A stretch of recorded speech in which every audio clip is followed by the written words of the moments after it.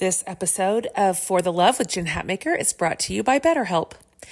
We all carry around different stressors. They can be big, difficult, even scary life things, and also small inconveniences that add up day after day. The thing is, when we keep them all bottled up on the inside and just try to grin and bear it, it can start to affect us and the people around us negatively. We may even isolate ourselves, which makes it even worse. Therapy is a safe space to get things off your chest and to figure out how to work through whatever's weighing you down. This was the case for me when I was at the highest stress level in my life, where the stress was even having physical consequences for me. Therapy was a huge part of my healing journey to learn how to manage the stress. So if you're thinking of starting therapy, give BetterHelp a try. It's entirely online and it's designed to be convenient, flexible, and suited to your schedule.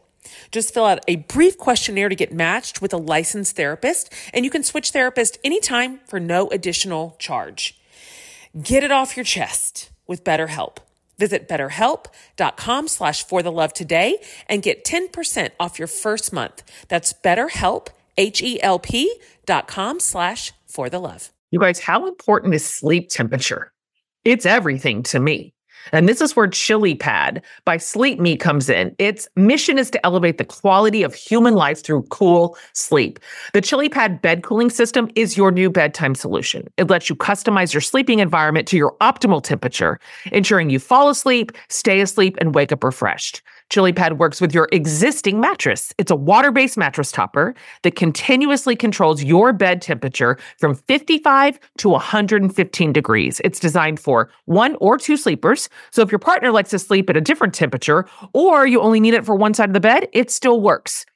I just put this on top of my existing mattress and voila. So whether you're dealing with night sweats or simply seeking a better night's rest, Chili Pad is here to transform your existing mattress into a sanctuary of cool, relief, and comfort. Visit www.sleep.me/FTL to get your Chili Pad and save up to $315 with code FTL. This offer is exclusively available for the Love listeners, only for a limited time. So order it today with free shipping and try it out for 30 days. You can return it for free if you don't like it with your sleep trial. So visit www.sleep, that's SLEEP.me/FTL, because every woman deserves to wake up feeling refreshed and ready to conquer the day ahead. Hey guys, welcome back to the Jen Hatmaker Book Club podcast. If you're joining us over from the For the Love feed, welcome. This is a little bit about what we do in book club. Every month, we get a dedicated interview with our author of the book that we are reading, and it's just fascinating. We get to ask all the questions that we've had all month. We get to give them our really specific and pointed, feedback and responses to their characters or their style or whatever it is. And it just feels really special to get access to our authors in this way. And today's interview it's so delightful. I'm not sure what I expected, but I just absolutely loved this conversation. Okay, first of all, it's 2023. Hi, can you believe this? Let's get into the good stuff right off the bat, with inspiration from the one and only Ruth Bader Ginsburg. It isn't her herself, as we no longer have her with us. It's not been that long, actually, that we said goodbye to Justice Ginsburg. But before her passing, we got the honor to read a lot of her own words in aptly titled My Own Words. So while we can't speak to her today personally, we do have the honor of speaking with Professor Mary Hartnett, who played a huge role in the co-creation of this incredible book. Really, this has just been so fascinating. Mary is an adjunct professor at Georgetown Law. She focuses on international women's human rights. Professor Hartnett's been actively involved in women's rights issues throughout her whole career as an international attorney, including representing low-income clients in federal court through her service on the civil pro bono panel for the U.S. District Court in D.C. Mary has a special interest in international women's rights issues. She's lived in Bahrain, Norway, Russia, Ireland, Latvia, Uzbekistan, and Georgia, and has been obviously highly esteemed with tons of very official awards for her work with and for women across the globe. Mary and her colleague Wendy Williams co-compiled My Own Words, in that the book itself is a collection of Ruth Bader Ginsburg's work. Her writing, some of them are speeches, some of them are tributes, some of them are opinions she wrote on the court, some of them are articles, starting with her first op-ed as an eighth grader and the president of the newspaper. It's the very first entry. And so it's this arc of her work, literally in her own words, her own writing.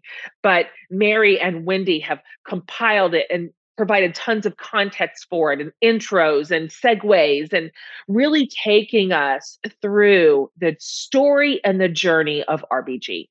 It is fascinating. It's interesting. It's so smart. It's inspiring. Like, we've never read a book like this in book club before. It's our first semi-autobiographical book, if you will, but what an icon. I mean, it doesn't really matter where you fall on the political spectrum. I mean, she was just a giant for women, for equal rights. She was iconic in so many ways. And My Own Words is just like kind of a revelation to read this like canon of her work in this very specific order, where you just see her life emerge in front of your eyes. It's fascinating. I loved my conversation today with Mary Hartnett. She is delightful and smart. And she told us all these interesting, like, behind the scenes and insider stories about working with RBG for 20 years on both My Own Words and then the official biography that she and Wendy are writing that they're almost finished with. So anyway, the whole conversation is delightful and you're going to love it. And so I'm pleased to share this such interesting like book chat with author extraordinaire and just human being extraordinaire, Mary Hartnett.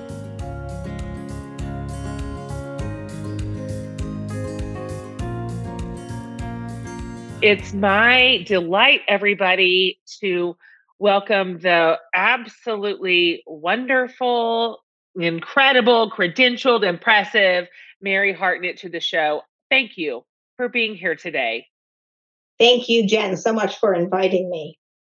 I've kind of rolled out your resume to my listeners already, but if you just don't mind, Professor, would you just talk for a minute about you and where you are, what your work primarily is in the world? You've got a lot of slivers of the pie chart, frankly, but what you do, what motivates you to continue doing what you do, just all of it. I'd like everybody to kind of hear from you first before we jump into your incredible book.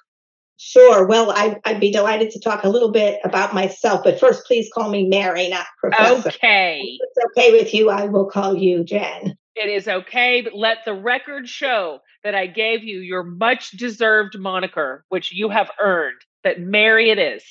But so my work right now, really, I think we're going to segue quite easily into the main topic today, because my work right now is all Ruth Bader Ginsburg all the time. Because we're focusing right now on finishing the authorized biography, I have not been doing any other Ruth Bader Ginsburg or book events, but this one just sounded so interesting to me. And you are such a bridge builder in our complicated world right now. So doing an event with you, I think, is extra special. So I'm very excited about it. Thank you. What a lovely thing to say and to hear. I am honored that you've given us your time, truly. And I've got a million things to say about the book, but our reader community we're just over the moon. I mean, it is incredible. So before we get into it, maybe you could talk a little bit about what led you to this place. I mean, of course, you pitched your own idea, of course, but you've been selected with your partner to do this biography. It's an honor, I'm sure. Can you talk about how you got there? it is a huge honor, and it's also a tremendous responsibility that we really hope we can live up to. But the way the book started, so both books really started in the same place, and that is Ruth Bader Ginsburg, as you know, before she became a judge or a justice, she worked on women's rights cases. And so, but most people, this will be surprising to hear now that she's this icon. But back 20 years ago, when this all started, people didn't really know much about her. She was already on the Supreme Court, but I ran a program for women's rights lawyers at Georgetown that I'm still involved with. 12 women would come to Washington each year for a year and still do, 6 from the United States and 6 from different countries in Africa. And they would meet. We have seminars biweekly, and every year, Justice Ginsburg would invite us to the Supreme Court, to her chambers or to the lawyer's lounge, and she would just talk informally like we're doing now to the fellows and to us. And her husband, Marty, when he was still alive, would bake cookies or cake for this tea, and we would have tea with Justice Ginsburg. And she would talk about her work. And my co-author, Wendy Williams, and I were both involved with this program. And Wendy and I were shocked to learn that when Ruth would talk about these cases she was involved with in the 70s, even these women's rights lawyers who were already lawyers were surprised. They didn't know the story. So Wendy and I talked to each other and said, we could write a book. We could share this with the world. Now, this was again before Ruth Bader Ginsburg became the notorious RBG. That's right. So we went and we first wrote her a note asking her about this idea. And Wendy had worked with Ruth on some of the same cases in the 1970s. I just got to know Justice Ginsburg through the fellowship teas at the beginning. So she said, well, come to my chambers and we'll talk about it. So Wendy and I went to the Supreme Court and we're sitting in her chambers, and we found that we were quite nervous. I'm sure weren't, because we knew Ruth Bader Ginsburg, but we really wanted to do this. And so Wendy looked at me and I looked at Wendy, and Ruth started the meeting by saying, look, I have had my secretary copy these materials for you. And it was stacked on her conference table. And so we thought, so we're going to get to do this. That was 20 years ago. So fast forward, every year we would conduct interviews with Justice Ginsburg for 3 days in August and talk about her work. And as time went on, and it was clear she was still doing important things, and as it is the authorized biography, we can't come out with it while she's still doing this amazing work.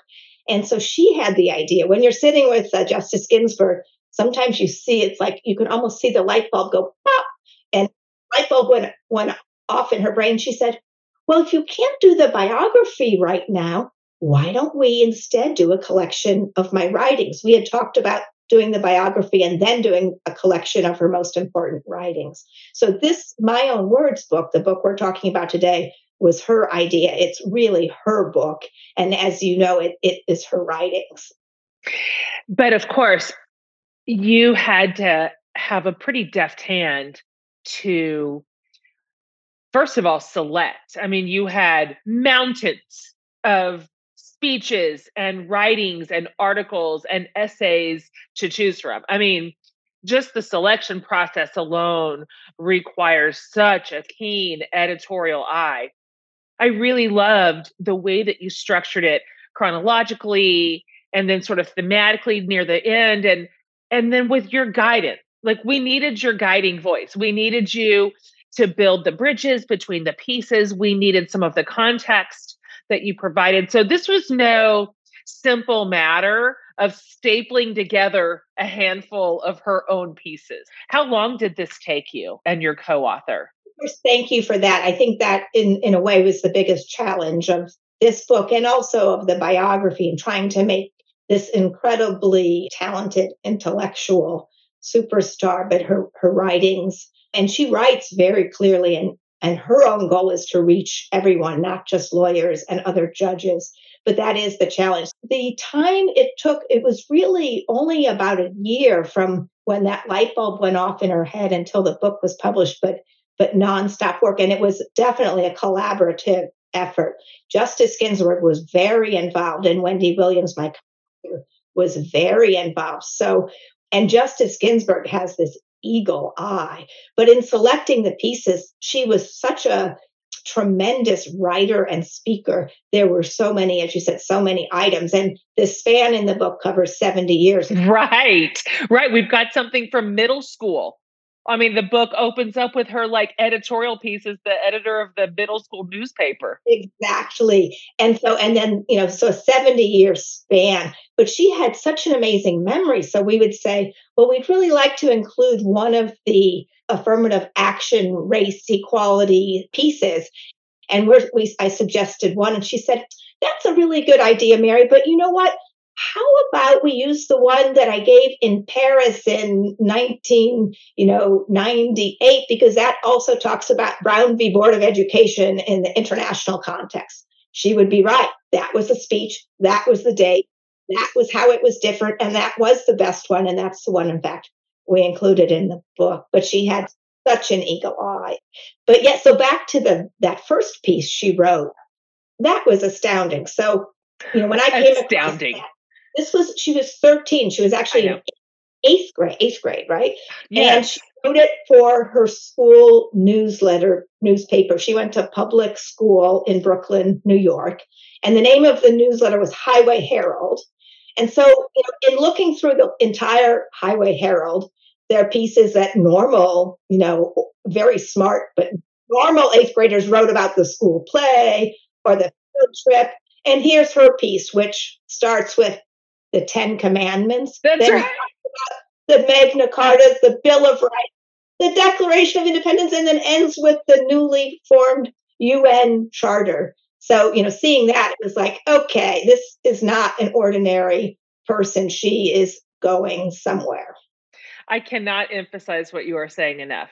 Obviously, in book club, we're all reading it. But for anybody else listening, when you read this 13-year-old's take on what she perceives as yet another one of the world's great documents, her clarity of thought, her word choice, but also her like deep understanding of mankind and of dignity. It's just so. I have 5 kids, and I've been through 8th grade many, many, many times with all of them. None of them are like this. Like, No. This is not the way 8th graders talk. She was special. I mean, really gifted. And her teachers knew that, obviously. She was selected early on as a special student and getting full rights. I mean, obviously, her credentials speak for themselves, but I love that you chose to include some of those early writings, even something from her senior year in high school, just to show us this was no ordinary person. This was a person with some very wonderful gifts. Did you enjoy combing through some of that? I mean, those early writings are a long time ago. You had to dig.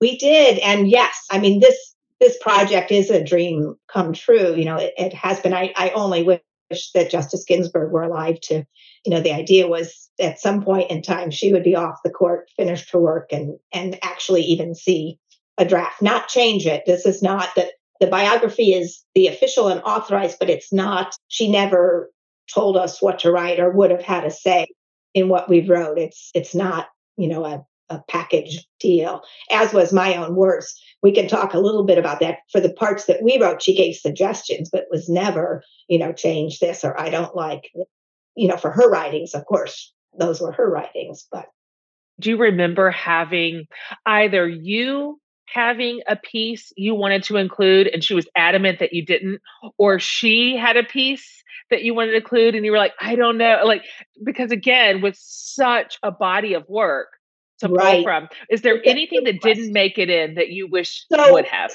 Yes, but the tug of war was more with our editor. Yes. We all had favorite, of course, her favorites were going to go in no matter what. It's her book. Wendy and I had different things that we definitely wanted to go in. And we had a wonderful editor named Alice Mayhew, who has since died. And she just took home, we had sent kind of all the pieces over, and she took them home one weekend and looked through them and came back and said, this is too legalistic. I thought this was boring. This is. And so there were a couple pieces, and I can't remember now which ones, that ended up staying in just because Justice Ginsburg, or we felt it was really important. And we tried to then give more material to introduce them. But it was very hard to sort through what I'm went in sure. and what didn't go in. Well, and of course, naturally, a lot of the pieces are legalistic. They're literally legalistic. It is a legal piece of writing. It is, but she also had a way. When I read my own words, I couldn't ever check my brain at the door. I had to stay pretty engaged. Her writing is sophisticated, and the concepts are deep and philosophical and ubiquitous in some ways to the human experience. I had to pay attention. There were several paragraphs I had to read more than once, but at the same time, she did write in such a way that I'm just a person. I am understanding her point of view and her logic and her reasoning. And she did make it accessible as much as a brilliant person can to the normal people among her. That's a great point. And that meant a lot to her. She cared so much about trying to do that. She worked very hard at doing that. She had one of her college professors was Vladimir Nabokov. And she used to talk about how he used words to paint pictures. And you're a writer and you do this too, but it's really hard sometimes to do that. But it meant a lot to her. And I think advice to your readers who haven't yet read the book too that I've given is this is not the kind of book you necessarily start on page 1 and read it right through in one sitting. I would think of it more as like a box of really nice chocolates where you have a few at a time and not necessarily in the order that they're arranged in the box. Although the book builds on itself, you can read chapters separately, as I'm sure you know, like there's one chapter just on the Justice Scalia relationship, and you don't need to read the childhood pieces first or the more legal gender equality pieces after to That's get right.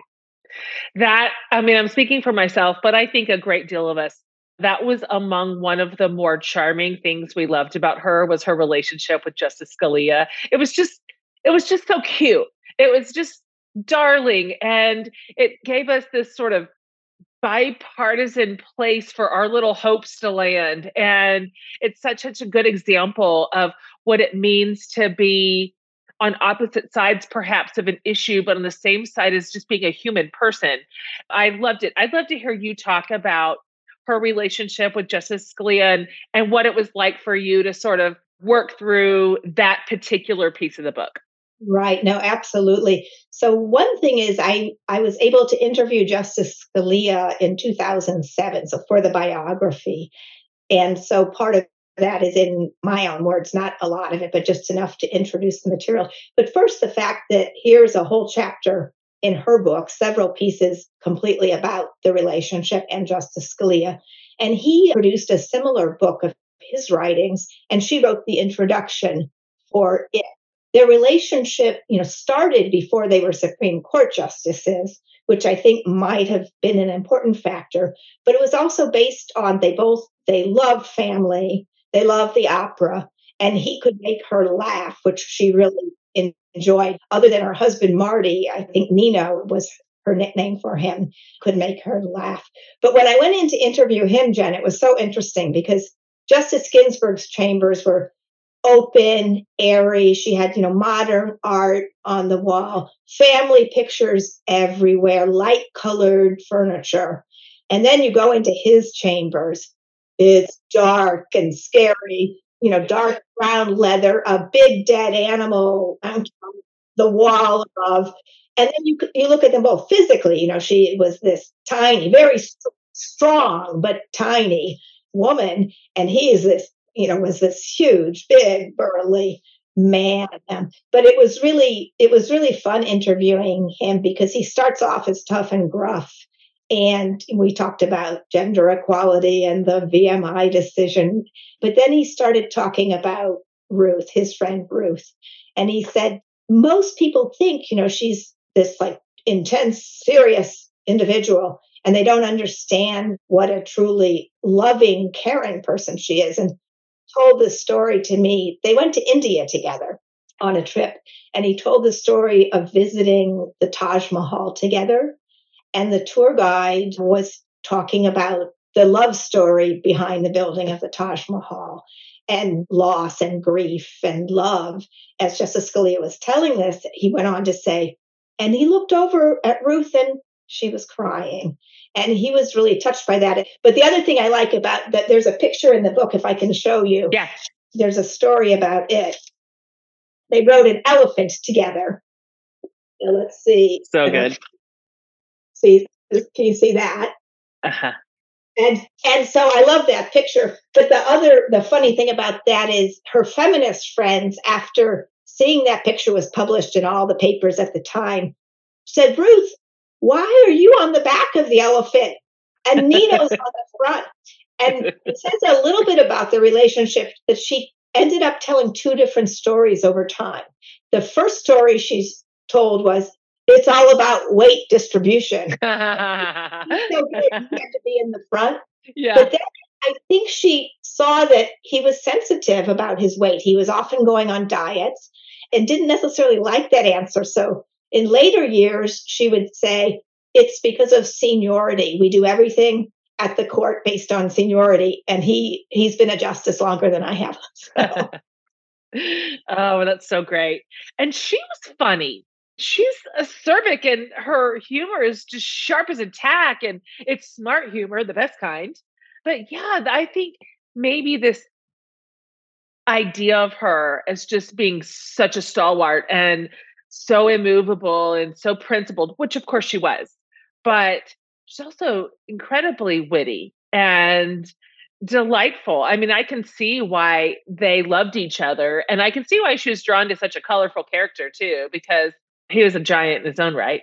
I wonder, and you'd have to, maybe you know this overtly, or maybe you just picked up on it, or maybe we can never know the inner workings of her own mind. But obviously, Ruth paid homage to several kind of path makers that were her inspirations and her role models, and who she patterned a lot of her either work or language perspectives after. I wonder, during all your years that you worked with her, year after year, I'm just curious if you think she had a sense of her own status as an icon for women. Do you feel like she had a sense of the magnitude of her work in the world and her place in feminism? A couple of things there, and that's, you're very perceptive in picking up on that and paying homage to those who came before her, and then reaching down and helping those who came after her. That's not something she developed later in life. It was from the very beginning. So sometimes I think people become famous and important, and then they say, okay, now I can throw a few scraps. But this was not her. From the very beginning. So even in her very first briefs, she would cite in the brief, or even put as an author of the brief, someone whose work she found incredibly important, with their permission, even though they had nothing to do with the case. This meant a lot to her to give credit to others who had inspired her. So it started very early. Now, the icon status thing is really interesting, because Ruth was a very modest person and didn't focus on her own importance, but she also was never falsely modest. I think she understood how smart she was and the incredible contribution she made, even though she tried to make sure to share the credit.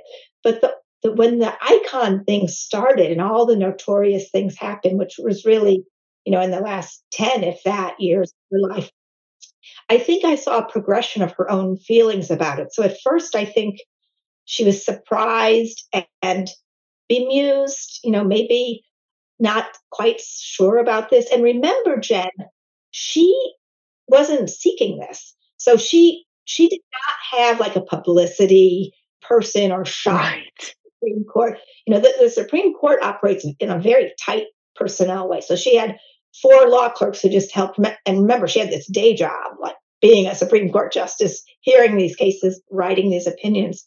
And then she had 2 judicial assistants and an aide. And that was it.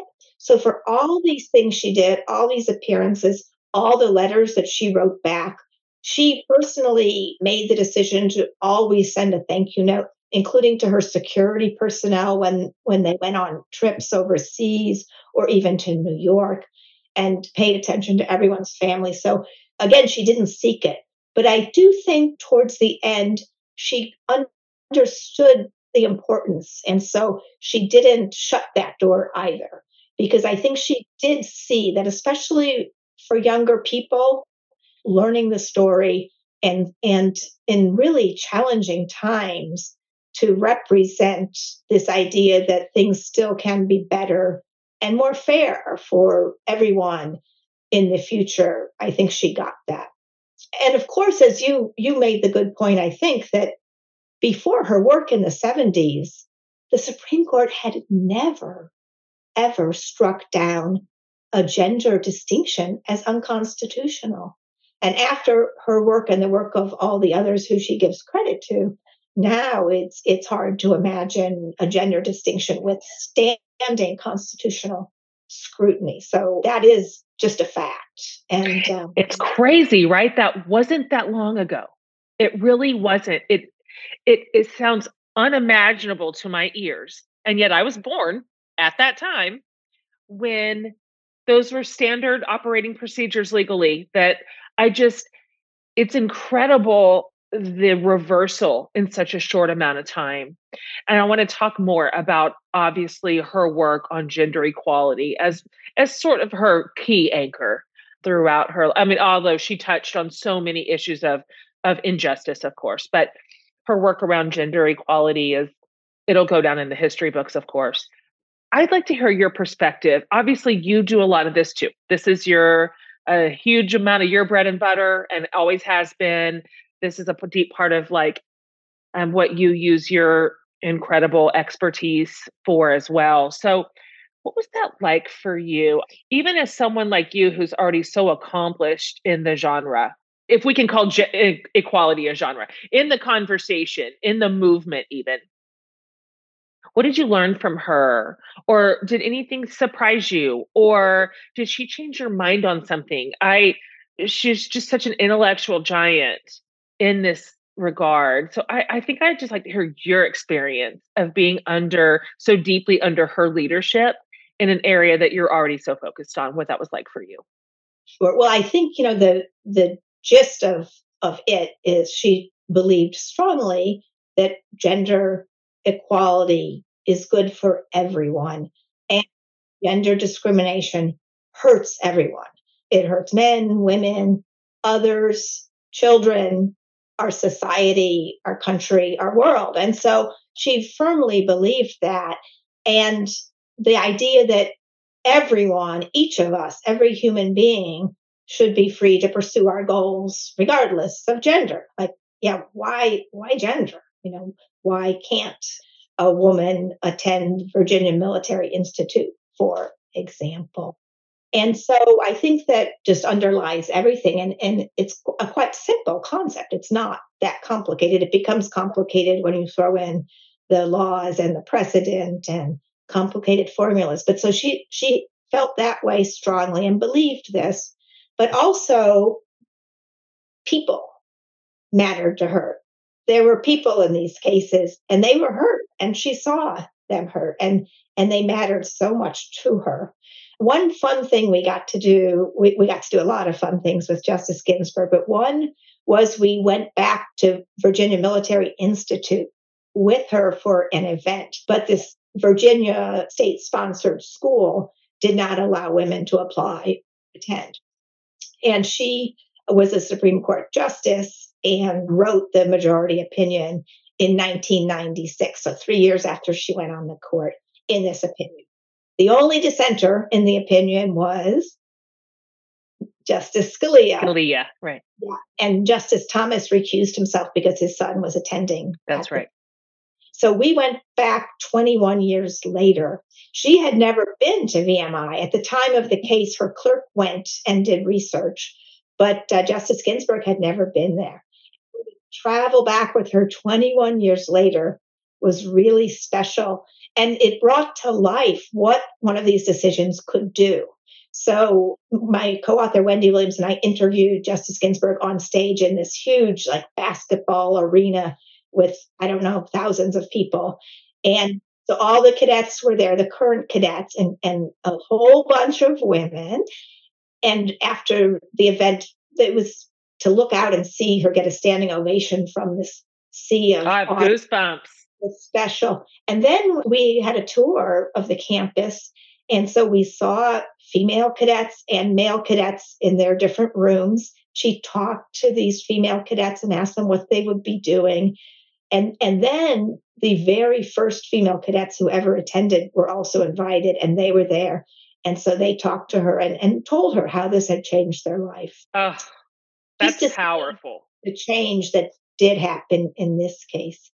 But she also, on the people theme, that gender equality wasn't just a legal thing for her. It wasn't just laws and words and legal concepts. It was people. And that mattered a lot to her. So she kept in touch with many of the people she represented in the early years in the 70s throughout her entire life. And one of my favorite stories is the Weisenfeld case, where a young couple, the wife was pregnant and she died during childbirth. Stephen Weisenfeld, who was the father, wanted to stay home and take care of the baby until the child started kindergarten. And under the current laws, he could not receive child Social Security payments. He could if he had been a woman and not if he had been a male. So she took that case and won the case, but she kept in touch with him her entire life. She performed. So Jason was the little baby. The baby was fine, and Jason was the baby, and she performed his wedding.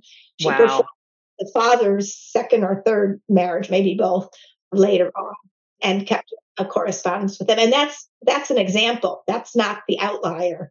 She just really cared about the people. And so again, the change wasn't just this intellectual thing that mattered to her. It was changing individuals' lives so that people could, a young girl could hope to be a Supreme Court justice or an astronaut, not just a boy could have those hopes and dreams. So.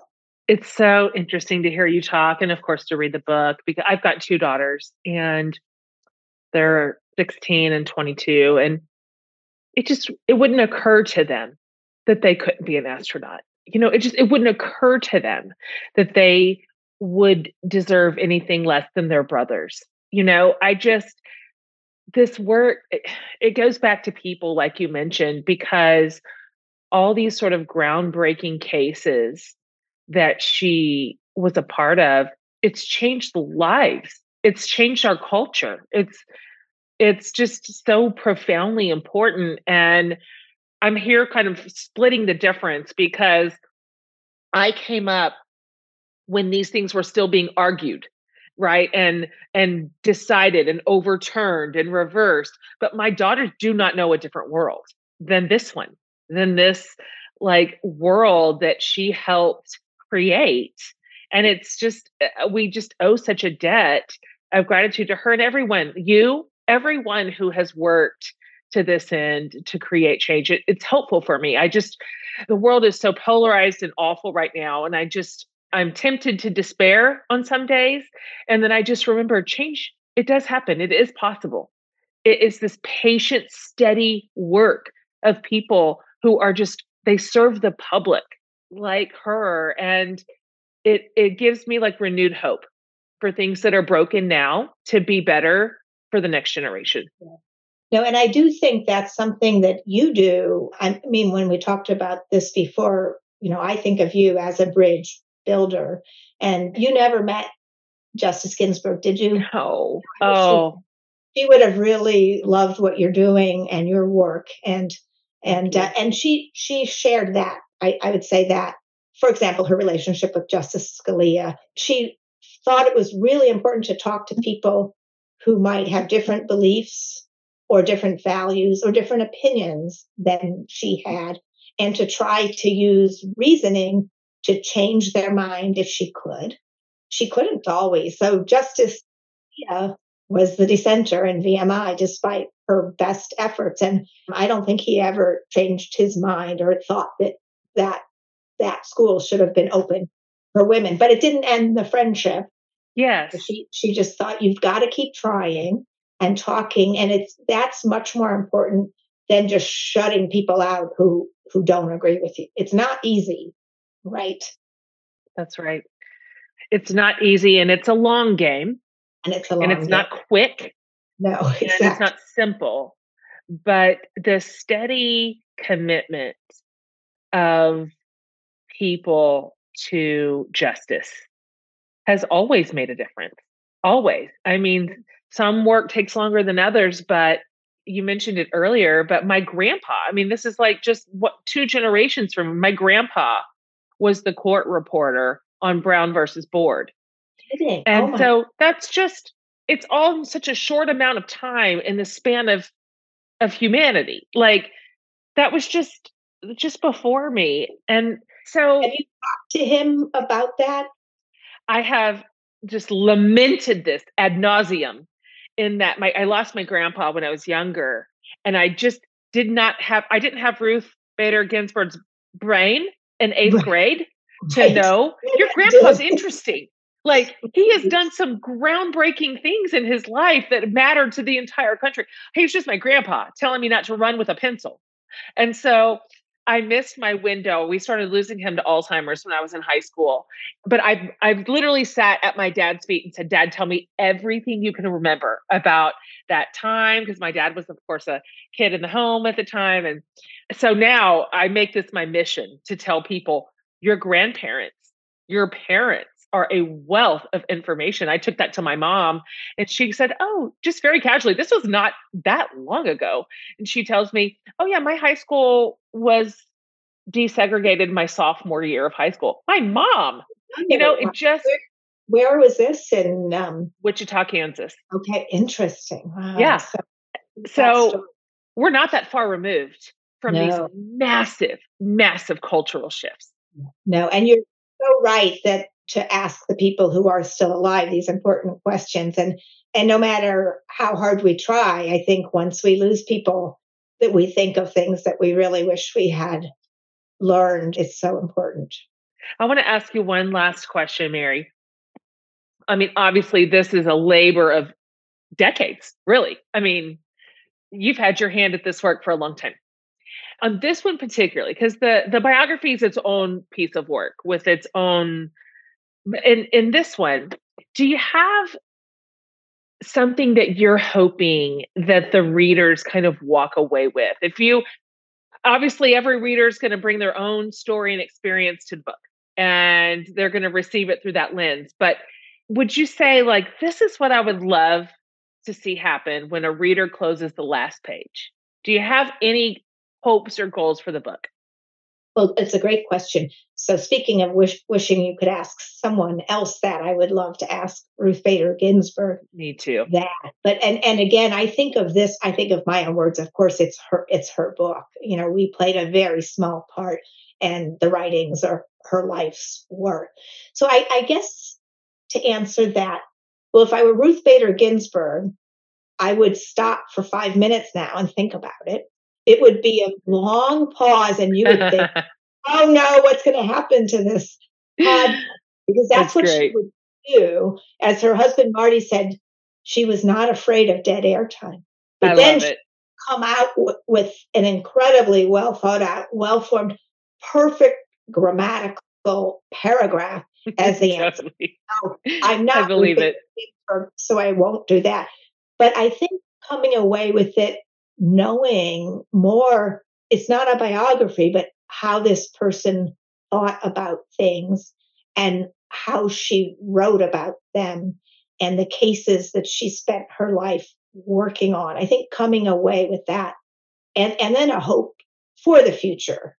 Everyone can do something. Everyone can't be Ruth Bader Ginsburg, but everyone can do something on the issues that they care about, which may be completely different than the issues that she cared about. That's right. And the other thing about Ruth Bader Ginsburg, I'm not sure that most people know this.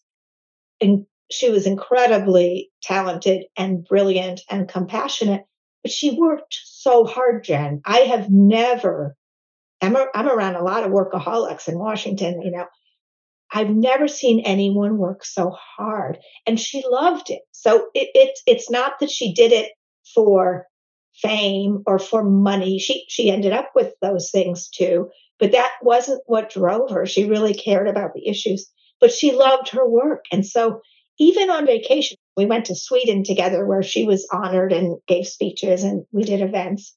But even when she wasn't at the court and court wasn't in session, this human being worked so hard. And she read the case below. She read all the briefs. She wrote, as you know, you've seen what she wrote here, just all the opinions. And she applied herself. So I think she's an example of using whatever skills we are lucky enough to either be born with or talent, or that we've worked to use them to the best, of your ability. And one thing that was funny today, so I have a Google alert for Ruth Bader Ginsburg. So, and I still get, a bunch of stuff every morning. And today there was something from an artificial intelligence bot that someone's created. They've put in all of Ruth Bader Ginsburg's decisions and writings. And you can ask, I can send you the link later if you'd like, but you can ask Ruth Bader Ginsburg a question. Oh my gosh. So there's a picture of her. So of course I did it. And of course. Said, will I finish my book on time? So the current deadline, the current deadline is December 1st of this year to finish the draft. And there's a lot to do still. We've done a lot. So I asked the question and the answer came back, yes, probably if you work really hard. So it's true. It simulated her perfectly. This is Ruth Bader Ginsburg. So it gives yes or no answers, but then I was surprised to see the extra bits thrown in. Yeah. So kind of like the old, did you ever have an 8-ball way back? Oh, sure. Yeah. Anyway, that was so interesting. That is so funny that they've pulled little bits and pieces of her ethos to craft answers. That's fantastic. Okay. What can you tell us before I let you go about the biography? This is obviously a huge lift for you and your co-writer. You've been working on it forever. You now have 11 months to get it done, 10 and a half. Tell us a little what you can about it. And I'm just so looking forward to it. I'm going to read it the day it comes out. Right. Well, thank you. So the challenge is trying to get so much material into a manageable book. You could have several volumes covering all of her writings and her life. And yet I think our other challenge, which is a new one. So I think originally we felt the biggest challenge was making this book accessible to non-lawyers, because the regular reader to be out there for everyone. And that's what she cares about, and yet not sacrifice the intellectual depth of Ruth Bader Ginsburg. So that's a big challenge. Totally. And the other challenge is there is so much out there now about her. So it's to draw that thread all the way through where we have been privileged to have been given access to her, most importantly, that other people haven't, and to share that in a meaningful way. Are you close? We're close, not necessarily to meeting those goals and doing the best job that we want to do, but there are also materials that that became available to us after she sure, incorporating those and then giving some perspective to the last few years. It's harder, as you know, you're a writer, so you face these challenges. It's harder sometimes to be able to step back and give perspective to things that are happening right now. Certainly. We're in the belly of the beast. It's sometimes hard to see it clearly. Right. So after Justice Ginsburg died, we did an event at Georgetown. And so I actually looked for quotes for young people that Ruth had said during her life as a kind of parting word for her to inspire them. I'd love to hear them. And one, she mentions her granddaughter, who is also a lawyer. So yes, we have a long way to go, but how far we have come. Our country has gone through some very bumpy periods, but I'll tell you the principal reason why I'm optimistic. It's the young people I see. My lawyer granddaughter, my law clerks are determined to contribute to the good of society and to work together. So the young people make me hopeful. They want to take part in creating a better world. Think of Malala. Think of Greta Thunberg in Sweden. Yes, I'm putting my faith in the coming generations. I'm guessing you have people of all ages in your book club, but probably some people younger than me for sure. Yeah, and then me. So I love that. That's such a lovely sentiment. And I think she's right. I think she was right. I think this next generation is incredibly hopeful. They're so smart. They're ambitious. They're engaged. They care about the right things in a way that even we didn't, even just a generation before them. And I feel also really hopeful about these kids coming up. They get a lot of bad press for reasons I can't quite figure out. Right? It's true. Yeah, but I feel the opposite. I'm with her. I think what a lovely quote. The students must have loved her words being read over their young adult ears. That must have been delightful. Well, thank you. Thank you for all of this. Thank you for your work. It's so fascinating. She's been such a touchstone for so many of us. And so I'm so grateful that you and Wendy have worked so hard to make her work accessible to us. It's just, there's so much of it and it spans so many decades and it's so all encompassing and overwhelming. This gives us a way to know her and it gives us a way to continue her legacy in the big and small ways that we can and do. And it's just incredible. I can't wait for your biography. Just thrilled about it. And the book club will all be signing up to read it because we are just, in my own words, has spurred so many incredible conversations, of course, inside our book club, which is entirely women. And so this is how we feel about it. Your affinity for her, your affection and respect for her, so clear. Even just in your contextual notes and your intro notes, it's just so obvious that this was compiled by women who deeply respected her. And it's just lovely. Thank you. Thank you, Jen.